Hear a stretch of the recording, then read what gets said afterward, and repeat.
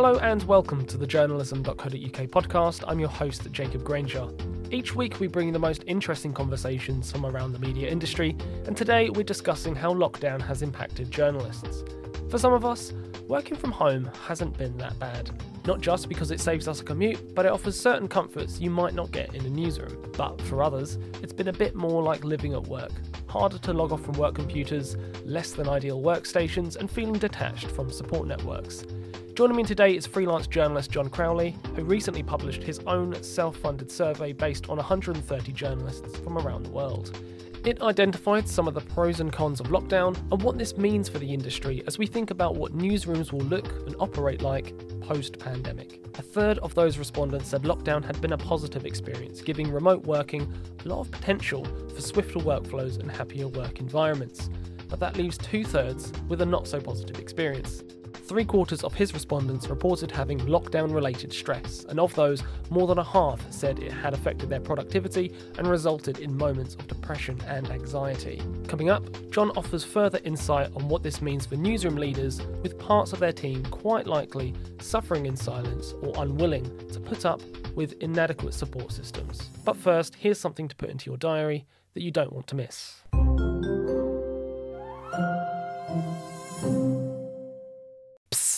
The journalism.co.uk team is bringing you 4 days of expert panel discussions and workshops at our next digital journalism conference, News Rewired, and it's happening next week. Join us from the 1st of December, where we will look to set you up for success in 2021. We'll be diving into discussions around improving mental health in the newsroom, leveraging audio to drive subscriber revenue, leading a disrupted newsroom, and much, much more. And don't worry, it's not too late to grab your ticket. Head over to newsrewired.com for the full agenda and tickets, and I look forward to seeing you there.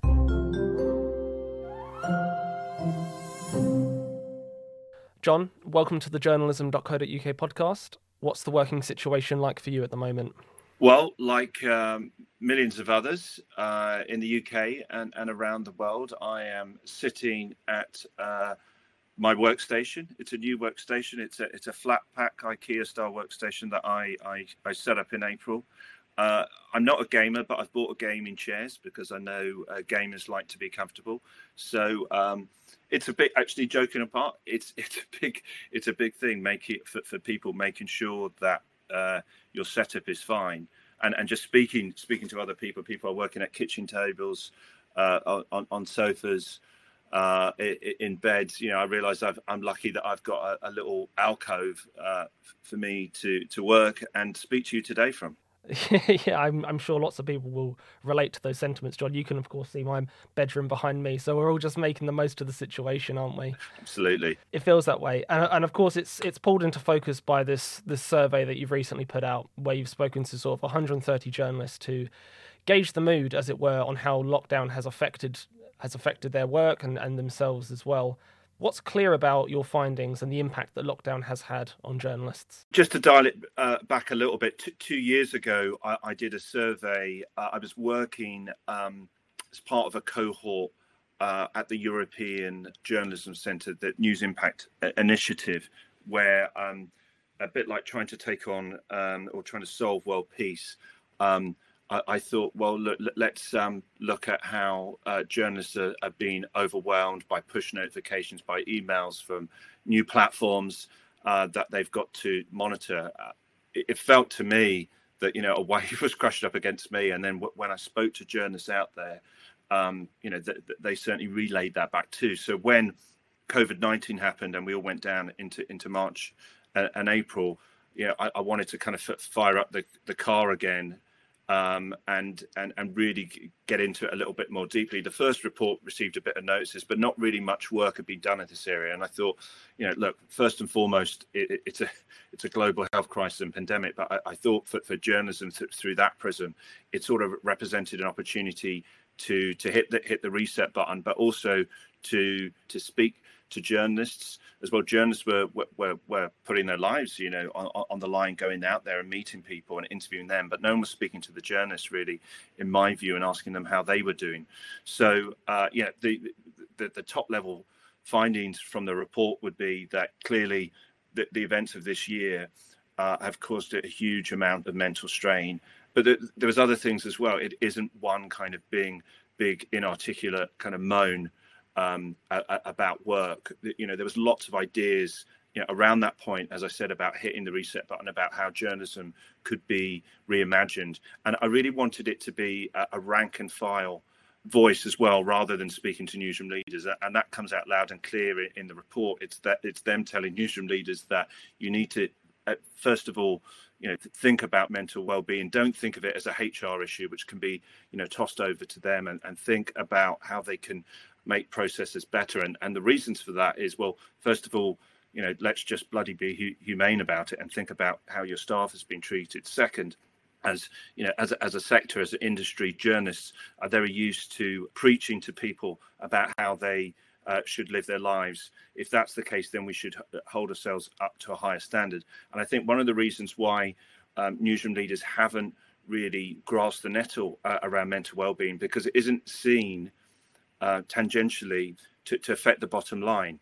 And my view is that it does, in terms of, days that are taken off due to stress, mistakes that are made, and also young people are leaving the industry. So if all this money has been poured into, getting young journalists, diverse young journalists into it, and there's this kind of nice facade around, we're all very touchy-feely, and then you go in and then the culture is kind of broken, then they're wasting money by putting all this investment in the staff and then just taking a look around and just going, this is awful, I'm going to go somewhere else. A number of really interesting points there, John, we will dive into. When I looked at the report, it seemed like mixed reading to me. There was like 1/3 of journalists had a positive experience over lockdown, 2/3 were not so positive. So there's pros and cons to this, right? Yeah, it is. And as I said, I didn't want it to be a moan. And that was, that was the responses. I was expecting loads of people just to say it's super stressful, this has been horrible. But actually, some people have, and this is through the prism of work, I should say, rather than COVID generally. But, working from home has given people flexibility, particularly parents like myself, but other people have given them flexibility to work. There was some kind of humorous asides from people.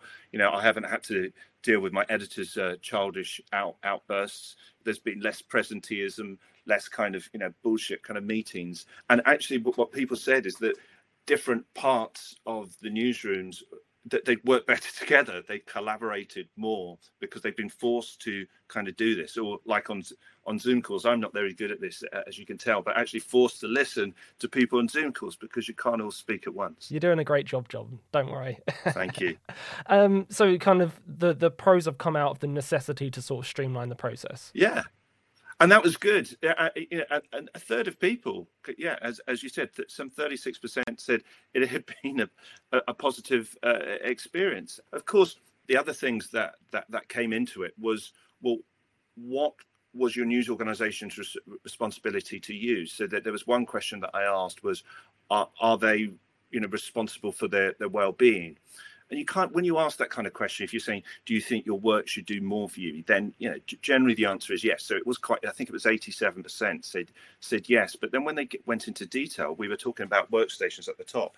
That was some of the things that they wanted to do, where they were like, were people asking about Wi-Fi kind of access? Maybe some of us might take for granted, but these are new things for newsroom leaders to take on board. As I said, there's this, perfect storm going on where, the business model is blowing up, people being furloughed, people falling ill. This is what they're saying. The vast majority of my respondents wanted usually to take an interest in their well-being, and that's all. That can be quite amorphous because some people might say, well, look, I'm in my home. I don't think work should have a say in my home about my workstation. It's not one monolithic response, but it's interesting that people on the shop floor wanted newsroom leaders to do more, and that there was a dearth of help for them. I think you said something interesting in your first response, which is about the increased family time, and I don't think we should discount the importance of that in what is a very tragic year.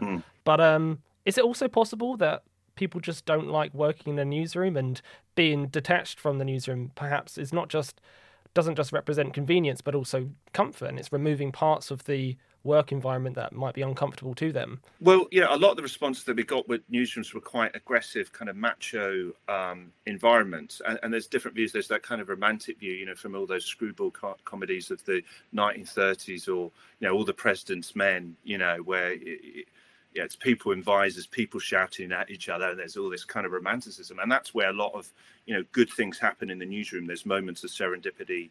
You get people with two different disciplines kind of coming together and working things out. So I'm certainly not advocating let's kind of do away with newsrooms, but as I said, the reset button was hit, and you just think, well, there's new ways kind of working and doing things, and it worked from home. So newspapers, new digital projects were conceived and mostly largely published from sofas, from beds, from kitchen tables.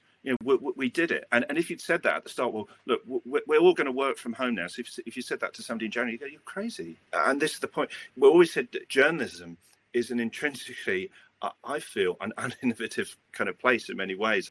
Getting change to happen is really tough. And, change was kind of, forced on us. We've been forced to innovate and perhaps been a little bit behind the times. So what we're crap at is cultural change. That's the next thing that we do with it inside our newsrooms. As I said, those macho environments, and the people that tend to get promoted, kind of who become leaders, aren't really good leadership material. They're just good at soaking up pressure and kind of handling crap and dealing with it. So when somebody puts their hand up and says, I'm struggling, are they going to get an empathetic kind of listening ear back to them? I would posit no, and lots of the responses in my survey were no. People were afraid to put their heads above the parapet and say I'm struggling, because we as journalists, we put on that kind of suit of armor where we're tough, we're strong, it's always adversarial, and we're challenged by government ministers and presidents of the country, so we need to be resilient. But then it goes to an extreme level, and then questions around just the amount of work that you've been asked to do, the hours, the pressure. And it is a pressure environment, and that's kind of why a lot of us do it, because it's exciting. But it goes to extreme levels, Jacob, and that's where I hope that this will start a conversation around that. I also think of young journalists in this situation and how the newsroom can be an intimidating place for them. I remember a few instances of being on work experience when you're trying to do interviews in a newsroom and you've got senior journalists around you. It makes you a little bit self-conscious and perhaps insecure about how you're trying to work, and maybe working from home represents a bit more sort of freedom and confidence in that respect. Is that something that was at all seen in the report? It's a new aspect to it, but you're right. I hadn't quite thought of it that way. But yeah, it can be a place of solace, your home, as well. I think there was a lot of people who felt that there was a blurring in the lines between news and work. So, lots of people were talking about flexible time. That sound, everyone goes, oh, flexi working, that's good, isn't it? But, flexi working can also mean, well, I'm going to have to stop and put the kids to bed or do my work. And I've done this as well, where you go, oh, it's great, it's 9:30 p.m, the kids have gone to bed, I've got a couple of hours to work. That's not really healthy, is it? It's kind of like, I should actually be knocking it on the head, but because you're constantly on, because this is just around the corner from my bedroom. It's like, it's just there. I've got a spare hour to do. Let's do some work. But it's not just about parenting. There may be people who are living with flatmates in tough conditions. You may like them, seeing them from time to time, but living with them 24/7, perhaps, maybe not so good. And of course, there's people living on their own in terms of isolation as well. And as I said, in terms of reaching out, that's important for newsroom leaders to do. But speaking to your point, no one's shouting at you. There isn't that sense of presenteeism. There isn't that kind of overbearing, cultural weight.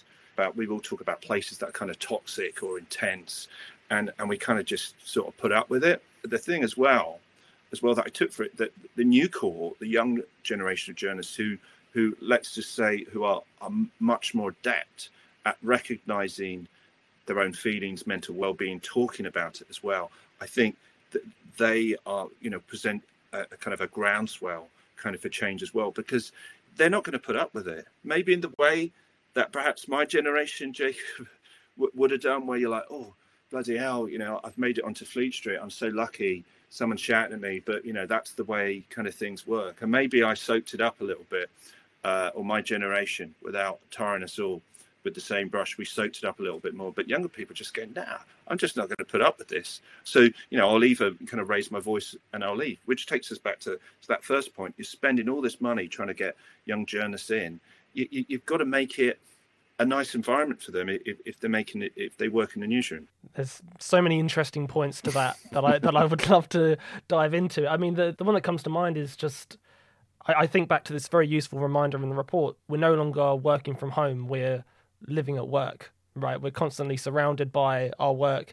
And it's interesting that what you're saying is a negative way of leadership has been transferred throughout the ages, perhaps, and the buck is kind of finally stopping here with young journalists saying, we're not going to put up with this anymore. Yeah, there's lots to say for respect for a so-called chain of command in any industry, let alone journalism. But that kind of top-down, this is how we're going to do it thing has got to change. And I think there was lots of ideas, as I said, from rank and file journalists on the shop floor, but they don't think they've been listened to.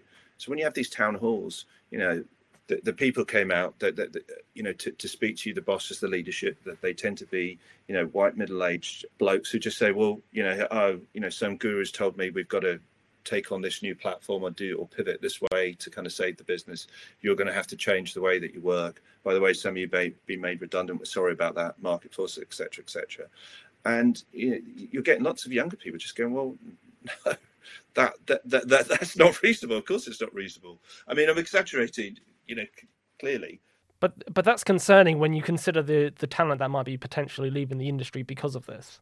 The point out of this is that it feels icky. It feels a bit yucky. But I think for newsroom leadership to really look at this, you kind of got to make it as well as a humane issue. You've got to make it a financial issue. You've got to put $1 or a pound sign on it. And I'd love to see some qualitative research from this. And I should say, this study that I've done is not peer reviewed. I've done it off my own back. I've got no funding. What I think I bring to the party is a bit of rawness, my own personal experience. So I was kind of moderately burnt out from various experiences that happened to me. I spoke to people. I did it like journalistic interviews where I spoke to 5 people, and they were from. It wasn't UK centric either, Jacob. It was people based in Nigeria, Indonesia, Australia, all around the world. And it was hard for them to speak on the record because then, for them to talk about this was a big deal. And then there's lots of anonymous stuff, which has actually come more from the UK, from newsrooms, where there's people in there just like, we were treated pretty terribly in March and April in our newsrooms, and there was a lack of awareness. And again, I don't want it to be a moan at newsroom leaders. I think, there's lots of industries, let's face it, where we all struggled. But as I said, well, if this has happened, it didn't go that well. Let's think about ways of doing things in a much better way. Does the fact that people were not willing to go on the record about this say something about how comfortable people are about speaking up about these kind of issues? Absolutely. It's because if you put your hand up and say that you're suffering, let's face it, frankly, people perceive you as a failure as a journalist. So I'm unable to multitask or manage or do things. There's too much pressure. You're giving me too much work. I don't know how to use this new product, and I'm not against skilling people up. Again, don't get me wrong. In places where I've worked, I'm all for skilling people up. It's just at the speed at which things have been done, the pivots that have been done. As I said, these middle-aged people desperately worried about their business model. Go right, we're pivoting. We're going that way. So it puts demands on you. It's just the level that it's done is just too much for some people, and they're scared to say that. So all those people, it poured out of them, Jacob. It really was. You felt like sometimes you've been in a confessional box where it was just people were just like, and they did this and they did that. I'm really upset.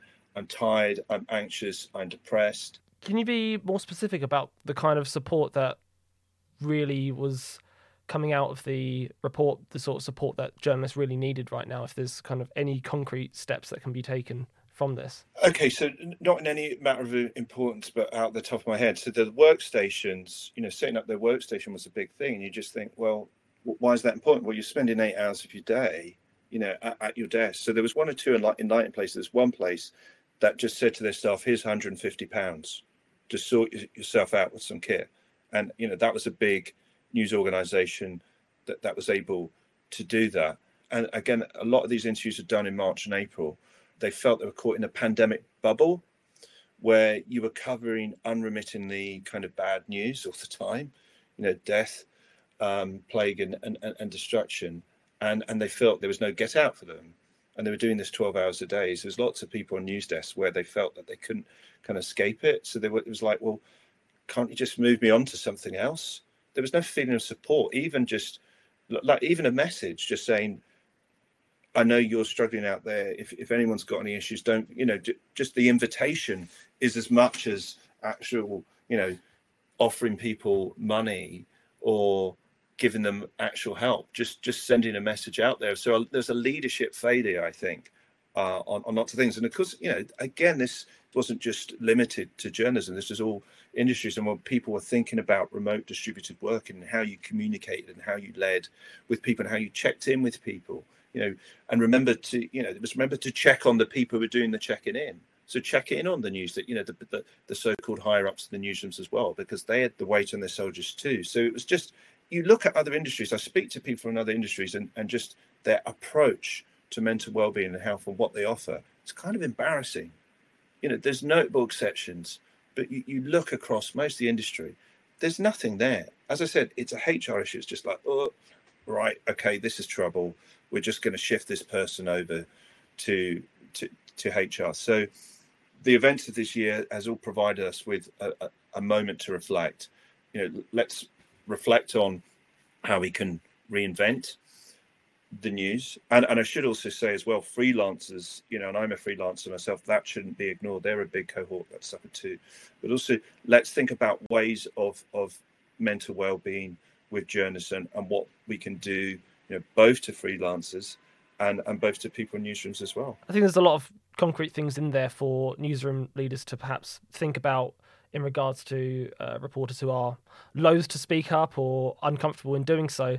Are there any other key messages you kind of want to leave those newsroom leaders with if they have parts of their team who are perhaps suffering in silence and not willing to voice their concerns and feelings? So we think, is this another thing that I'm going to have to deal with on top of everything this year? And there's lots of things that are in their intro, and they're just mental well-being as well. From a humane point of view, the answer is yes. So they need to, take a long, hard look at what provisions they offer.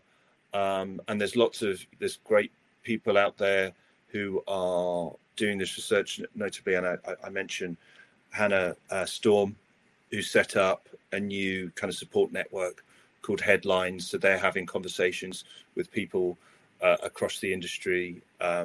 Shirish Kulkarni at the Bureau of Investigative Journalism, he's really led the way at the organisation that he works for, but also he's an industry leader, which is kind of shaking people down and trying to get conversations going. So I think let's get a conversation going is the first thing that we need to do. But we also, rather than sitting at virtual firesides and nodding and stroking chins, is saying, well, what can we do as an industry, and what can each news organisation do too? And then for freelancers is, if you're working on your own as a sole trader, look for support networks that are out there. There are plenty. Thank you, John. That was great and really insightful and practical for our listeners as well. Thank you so much for your time today. I appreciate it. Thanks for having me, Jacob. Great to speak to John there, and we'll leave a full link to the report Journalism in the Time of COVID in the article description. Do check that out.